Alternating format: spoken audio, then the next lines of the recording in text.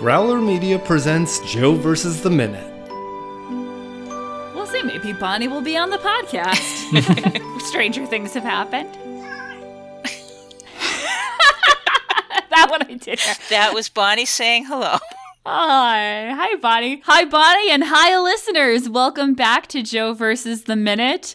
We are a podcast that analyzes the film Joe versus the Volcano 1 minute at a time, and occasionally our guest dogs stop by and say hi. I am your host, Tierney Steele, and why don't my guests introduce themselves? Welcome back, guys. Hello, thank you very much for having us back. Yes, thanks for having us. And I'm going to go blank for a little bit right now because I have an impatient corgi here who's giving me the stare. She wants something from me, probably just my attention. That was her again. All right, I will try and be back soon. Okay. And that was my wife, Nancy O'Kane. This is Jim O'Kane from, all the other podcasts that you've listened to, like Apollo 13 and all that other stuff, and Rocketeer Minute and Airport Minute. And this has been a wonderful week, Tierney. Thanks for having us on. It's been so great to talk to you guys. We started off this week so serious, beautiful, so serious, literally praying to God, the gratitude for our life, our one precious life on this earth. And today we're going to talk about minute 81, which starts with Joe and Patricia reacting to being spotted and ends with a happy procession leading everyone up from the beach. Yes. And I just have to laugh because this is, I usually do I have a column on my spreadsheet for this podcast that has like theme of this week. And then I'm like, use this for planning with guests, kind of what do they want to be on. And this week's is From Joe's Prayer to Rescue in just 1 week of episodes. A lot happens in this week, so thanks for sticking with us. Oh, so much. And I do want to catch up. I promised last time I promised that I would do my homework and get some more information. And we were talking about cargo cults and particularly the Prince Philip movement, which was an actual group of people that are still today. They're in the island of Tanna in Vanuatu, which is it's in the South Pacific, and is a cargo cult who believe that Prince Philip, the Duke of Edinburgh, the husband of Queen Elizabeth II, is a divine being. And according to ancient tales there, a mountain spirit traveled over the seas to a distant land and he married a powerful woman and in time would return to them. And they've decided that that would be, and he was, just this tall white man named, they originally thought his name was John Frum, which came about from other cargo cults from Australia. But they considered that Prince Philip checked all those boxes. He married a powerful woman and he was overseas. And in the early 60s or maybe the late 50s, the royal couple made an official visit, or actually they made an official visit in 1974, and a few villagers had a chance to see this, tall Prince Philip. And the prince wasn't aware of this group, but he really jacked up.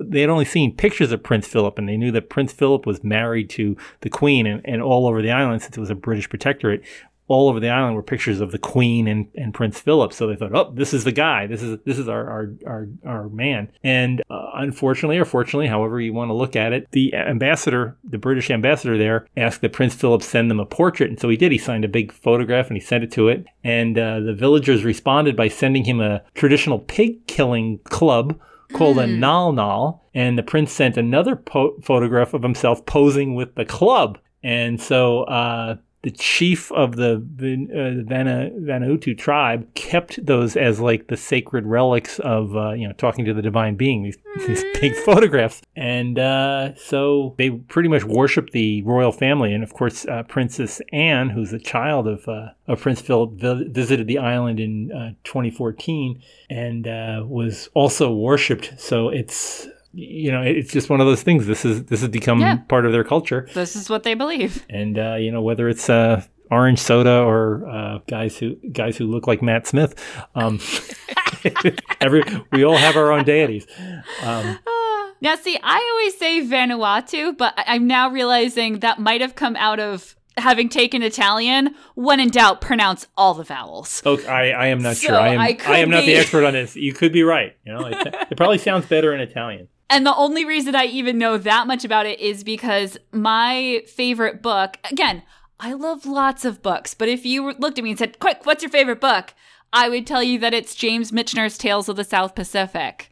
I love that book. When I was in college, I would reread it during finals, like every semester. That was my like calming. Okay, you know the story. Everything's going to be okay. It doesn't matter. Statistics make no sense. Just read about the Battle of the Coral Sea. You're doing better than these guys. And that is...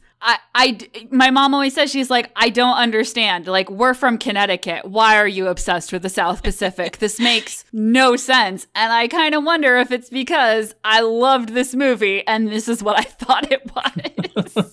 Because when they talk about, like, when they visit Bali High and they talk about all the canoes coming out to meet them.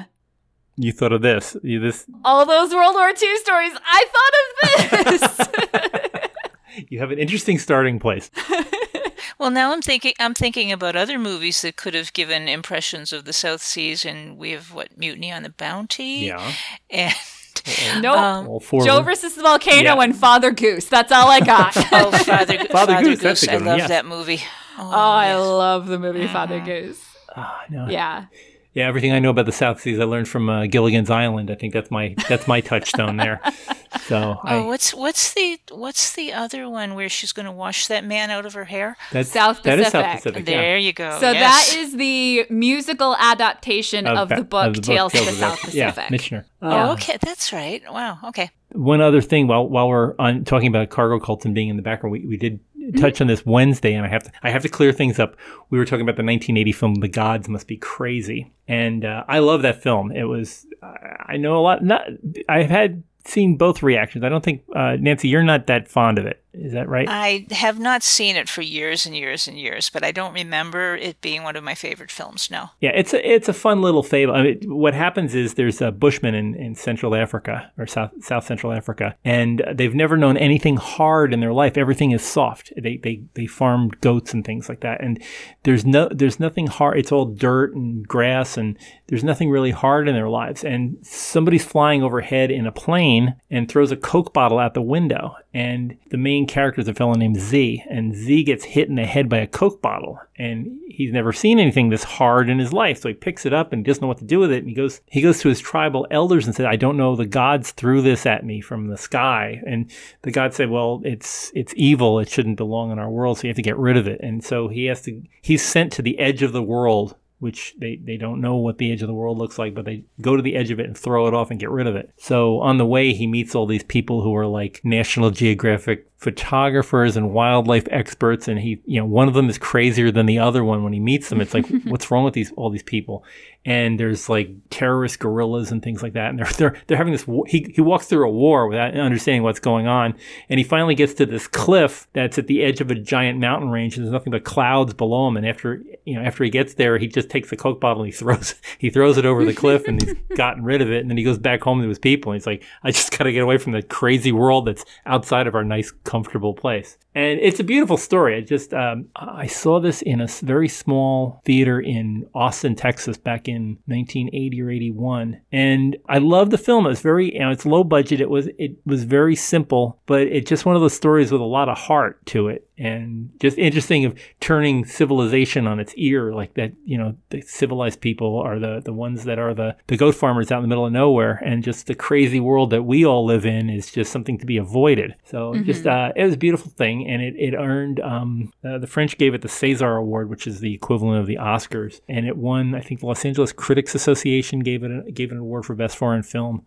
Just a great film. And if you get a chance to see it, I can strongly recommend The Gods Must Be Crazy. It's a thing that'll put a smile on your face. Just very funny and very interesting take. So I know what movie we're going to be watching some night soon. Yeah, I'll probably have to dig it out somewhere. And Nathan Lane will not be in it. It's Nathan Lane. Yeah, if Nathan Lane were cast in this, that would not be the right move. I had no idea this was Nathan Lane. No, I didn't. I was when the credits were rolling at the end of this, I said, wait, where was Nathan Lane? What was he in this movie? And of course, once you're told it's Nathan Lane, the way he says, "Are you Joe?" It's like, okay, yeah, no, that is. He said his aroma lacked a certain appeal. So yeah, it's colorful, it's exciting, the music's going, as we pointed out, the light is completely inconsistent, but everyone's just having a good old time. They go out, they greet him, and we confirm that it is Joe Banks and he's in the right place. And what a better way to celebrate than by singing Hava Nagila. So that was a very good timing. I was the only Catholic boy in a mostly Jewish neighborhood, and this brought me back to my childhood. I was hearing it in like Hawaiian was just charming. It brought back many fun bar mitzvahs. This might have been the first time I heard this song. Really? Actually. Oh, really? I'm trying to think when I would have heard it before this, and I don't think. Yeah, the first time I was ever called upon to know what was happening was my friend's. It was really great, actually. My friend, who is St. Louis Catholic, married a Swampscott, Massachusetts Jewish boy. And they did put her up on a chair in the whole 9 yards. Awesome. Wow. And it was very great how very strategically us Catholics made sure we were interspersed amongst the Jewish relatives who knew what they were doing, so they would pull our arms up at the right time. And see, the neighborhood I grew up with was mostly Jewish neighborhood, and I went to the YMHA, the Young Men's Hebrew Association, was our local swimming place, and we didn't play Simon Says, we played Simei Nachem. I thought everybody grew up like this, so it was very it's like, okay, well, my friends are Jewish, I'm Catholic, and we all know each other's stuff. So I used to go to Purim festivals and things like that. But singing Hava Nagila was always a thing that you did at either summer camp or a bar mitzvah or somebody's wedding or any kind of things, and it was just. I would have to ask my husband. He grew up, he's the cradle Catholic, but his best friends were the Cohens. Oh, wow. And he has many, when he moved in, I was like, you have many. And now I can't remember the name of the thing they put on their heads. Oh, yarmulke. My God. Yarmulke. Yarmulke, thank you. It's Friday. I swear that's why. Okay. My brain knew that word. It just could not come up with it. There's a global pandemic. You have an excuse. It's fine. I know. But he moved in, and I'm like, you own multiple yarmulkes. What's going on here? And he's like, well, you never know. You need them. I'm like, okay. Yeah. Pull them out. Usually, I wind up with them in my pocket after a wedding. Yeah. And I have a bunch somewhere in a sock drawer and things with different people's names on it at the inside. So, but it's it was. I had a great experience, and it was just a wonderful time growing up. I used to win goldfish at the Purim festival every year until. The great thing about goldfish was they dropped dead before you ever got tired of them. So. That's the great thing about them. Okay. I mean, no, I had Oh God, sorry. I have to tell you, my sister went to a birthday party where the favor were betta fish. Oh my gosh. And I thought my mother was going to murder this other kid's parents. Every other child's betta fish died within a few weeks. Hero lived 7 years, I want to say. Oh my goodness. It's the oldest betta fish that's ever been. Yes, you're never going over to that kid's house again, ever. Pretty much. Oh, awesome. Wow. Yeah, no, it was a lot of fun growing up, and just hearing Hava Nagila, I not quite a belly laugh, but it's like, oh, this is great. Yeah. It set the mood immediately. Again, everyone is having so much fun. Yes. It's such a great thing. And, that's Hava Nagila, if Hebrew serves me correctly, Hava Nagila is just I know this sounds kind of sacrilegious, but it's a chant in the style of row, row, row your boat. You just say it again and again, and it's, if you're happy and it, clap your hands. That's the English equivalent of Hava Nagila, and it's basically you're just saying, let's be happy, let's sing, let's be happy. That's pretty much what the lyrics are. That's a real good philosophy to have. And it's great, and it's always when you're singing it, you're having a good time. So I think it's a great song to have right here. And these people are having a great time. Yes. As they bring him up onto the beach. And I love it. It's one of those gags that I didn't notice until years later on a rewatch. All of a sudden I was like, wait a minute. I think it's really going to show my Mel Brooksian fandom. I love the red carpet, but I know many people do not. On the big roller. Yes. Yes, adorable. The giant red carpet on the roller, I think is hysterical. And I know many people who, in general, like this movie and say, well, but the slapsticky stuff on the island. And I'm like, that's what makes it better. Oh, man, it's great. That's like salsa on a hot dog, as my wife would say. Other people use mustard, but she uses hot salsa. So Yep. definitely puts a spin. It's to it. delicious. I recommend it. And then they switched to the Polynesian version of When Johnny Comes Marching Home. Oh no! See, I call it the Polynesian version of The Ants Go Marching In. Oh, so okay. there's another generational divide for us. Could be. Yeah, that's it. Now I'll have the tiebreaker here. Nancy, what did you when you heard that? Did you think of The Ants Go Marching 2x2 or? I did not, but that makes a lot more sense following up on Hava Nagila because they're summer camp songs. That's true. They're songs that children chant and sing. So I'm jumping ship here. I'm going into Tierney's side on this one. Oh, okay. No, I understand. No, that's fine. Well, that's like, is the alphabet song Twinkle Twinkle Little Star to you? So it's Yeah. And it's a third one too. What's Folk culture is weird, folks. Yes. I don't know what to tell you. Yep. What is the third one? I don't remember. Twinkle Twinkle Little Star, and then there's A B C D E F. Baba Black Sheep. Baba Black Sheep. Yeah, there we Yep. go. Okay. Okay. Yep. Which is yet another South Pacific story if you watch the TV show. Wow. I do not want to take away, we can talk more about Joe versus the Minute, but that's kind of a perfect way to bring up. On Fridays, we ask our guests what their favorite fairy tale is, since Joe versus the Volcano is kind of a fairy tale for adults. And so when we were talking about folk culture, it depends on what you grew up hearing. Like, I hear this music and I think about the pajama parade at summer camp, where they would say, that's a long-winded way and I might cut it. But we always say kind of any medium. It doesn't have to be like a traditional fairy tale it could be, but I mean, if anything jumps to mind. Ladies first. Oh no, come on! I'm trying to think of a fairy tale that I didn't kind of roll my eyes at even as a kid. Like Little Red Riding Hood. I used to think, what is wrong with this child? How can she not see that is wolf. not her grandmother?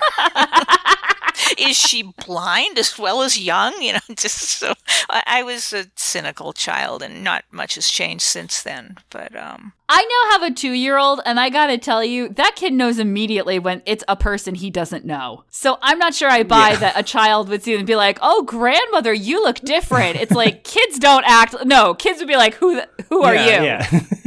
Do I have to talk to you? Why? Why are you greeting me?" My grandma had lips. I remember that. And thumbs. Where's your thumbs? Yeah. I'm gonna go. This is from memory. It's a poem that everybody in my 7th grade class had to memorize, and anyone who's in my 7th grade class who's listening to this, hello, hi, you'll remember. So this was written. Now, Mrs. Myers, my English teacher, would get mad because I can't remember who wrote it. But the title of it was A Boob and Adam. This is for you.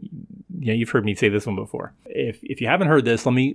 This is from memory. So if I pause, I'm gonna be forgetting stuff. A boob and Adam, may his tribe increase, awoke one night from a deep dream of peace, and saw within the moonlight in his room, making it rich like a lily in bloom, an angel writing in a book of gold. Exceeding peace made Ben Adam bold into the presence in the room. He said, "What writest thou?" The vision raised his head, and with a look made of all sweet accord answered, "The names of those who love the Lord." "And is mine one?" said Abu. "Nay, not so," replied the angel. Abu spoke more low, but surely still, and said, "I pray thee then write me as one who loves his fellow man." The angel wrote and vanished. The next night it came with a great awakening light, and showed the names of those who the love of God had blessed, and lo, Ben Adam's name led all the rest. The end. That was that. Thank you, Mrs. Myers. I know, gosh, she'd be 130 by now, but she got us to know every single word and elocute. So that's my parlor trick. I can do A Boob and Adam. But that probably is by default one of my favorite fairy tales or stories that are, it's kind of Arabian Nights-ish. Good way to say it. And you've reminded me of my favorite thing, the thing I can remember from when I was very young, not a fairy tale, but I had 2 older sisters, teenagers, and for some reason they had gotten a new stereo record player, so I inherited their old one, which is one of these it looked like a suitcase, and you open up the top and there was the record player inside. And I had a 4-album set of the story of Alice in Wonderland. Ooh. And I must have worn that record out. And the thing that impressed me about it was made for a record player with a record changer on it. So you would put the two albums on the top at the same time. So it would drop down side 1 and then side 2 would drop down. And then you flip the 2 records over so you heard side 3 and side 4. And for some reason, my little 4-year-old, 5-year-old mind, that was just the most complicated thing ever. And I always had to ask one of my older sisters to help me put the records on the right way, and they'd roll their eyes, but they'd do it for me. And that album set has long been lost to antiquity, but it is one of my earliest memories. And as a result of it, I've always loved the story of Alice in Wonderland. So, wow. I love it. Mm-hmm. Now I'm going to have to start hunting eBay and see if I can find and that. And then we're going to have to transduce it to MP3 format so you can listen to it on your iPhone. Well, at least, hopefully by now I won't need help deciding how to put the records on the changer. It does. It sounds complicated. No, my parents have multiple record players because only one of them has the 78 setting. And they have to keep it for the once a year when my mom pulls out, I don't know if it's the ballad of or the story of Gossamer Wump, which she only has on 78. Jingle Jangle, I Play My Triangle. Let me see if I can find Gossamer Wump, Frank Morgan, 1950s, a children's record published in 1949 about a boy who learns to play the triangle. Wow. I've never heard of that. It sounds fascinating. It's just silly, and she and her sister loved it, and so every so often she pulls it out, and so they keep the giant record player. Frank Morgan narrates it? Wow, the Wizard of Oz. Wow. Yeah. Okay. So it's... Oh, that must sound great. So yeah, and it's so funny because my dad is always like, I could put it on the computer, and she's like, no, I want it this way. That's awesome. I love that. And I don't think we've had either of those yet. I love expanding our library of fairy tales. Wow. Apologies if someone has said Alice in Wonderland already. I'm sorry. But yeah, was there anything that you guys wanted to talk about Joe versus the volcano wise? It doesn't have to be just these minutes. Let's see. We always have a discussion about Meg Ryan. Is Meg Ryan the right person for Tom Hanks? And yeah, I guess. I'm trying to figure a better partner with her. I mean, she's been in. They always would team her.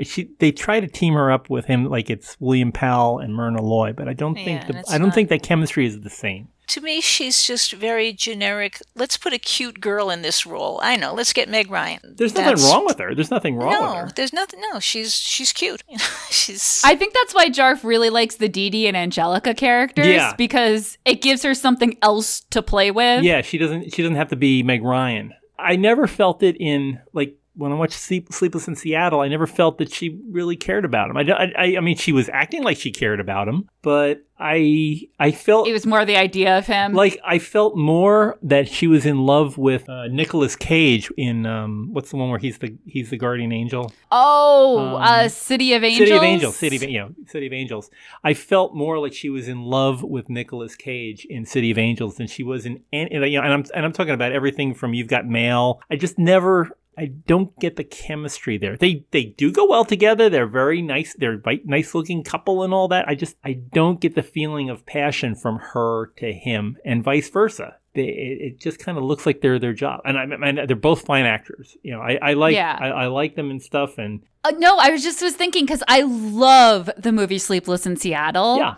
And at the end I was like, oh, but you feel the love. But the fact that you said you don't feel the passion between them, you're absolutely right. There are no passionate scenes between Tom Hanks and Meg Ryan in Sleepless in Seattle. No, or it's all the idea of love. Yeah, it is, and it's the same way in You've Got Mail. I don't feel it that way.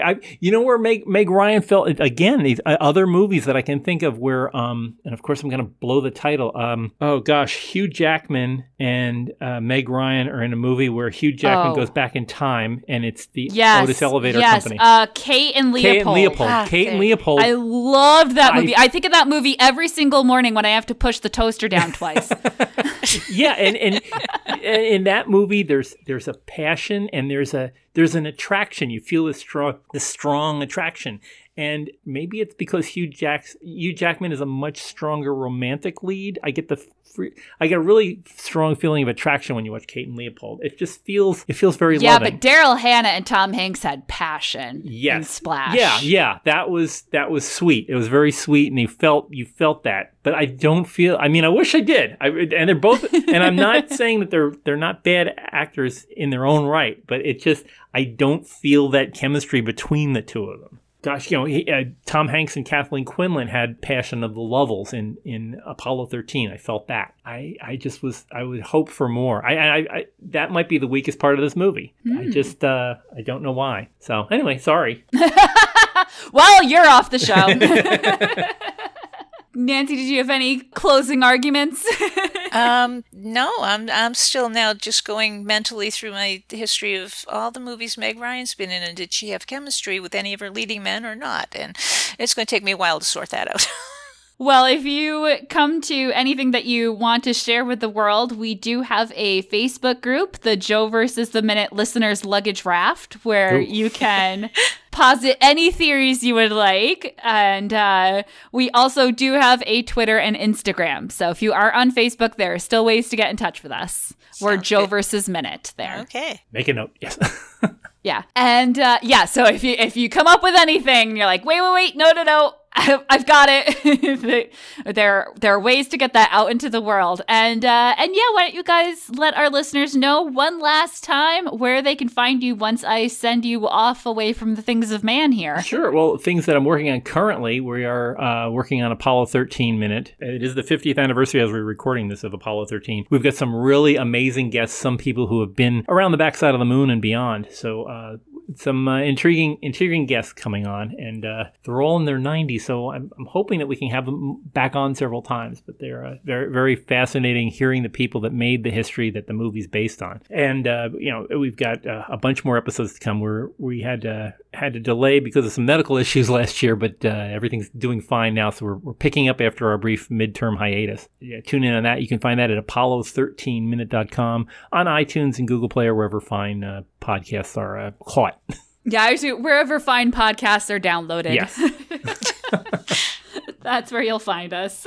Great. Thank you guys so much for being on this minute, or being on this week. I feel like we got a lot done in a week. Yeah, we did. I think we covered as much as we could for the 3 minutes that went. And there was a lot in there too, so. Yeah, and lightning-wise, we covered several days. Oh, yeah. So. Yes. And who knows how many lunar phases. It was amazing.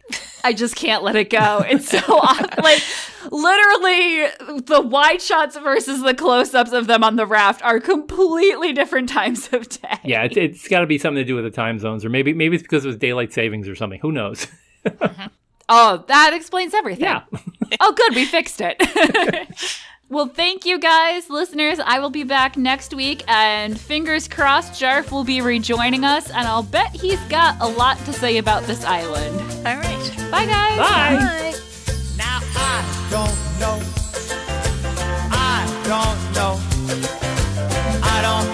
where I'm gonna go when the volcano blows. Let me say now, I don't know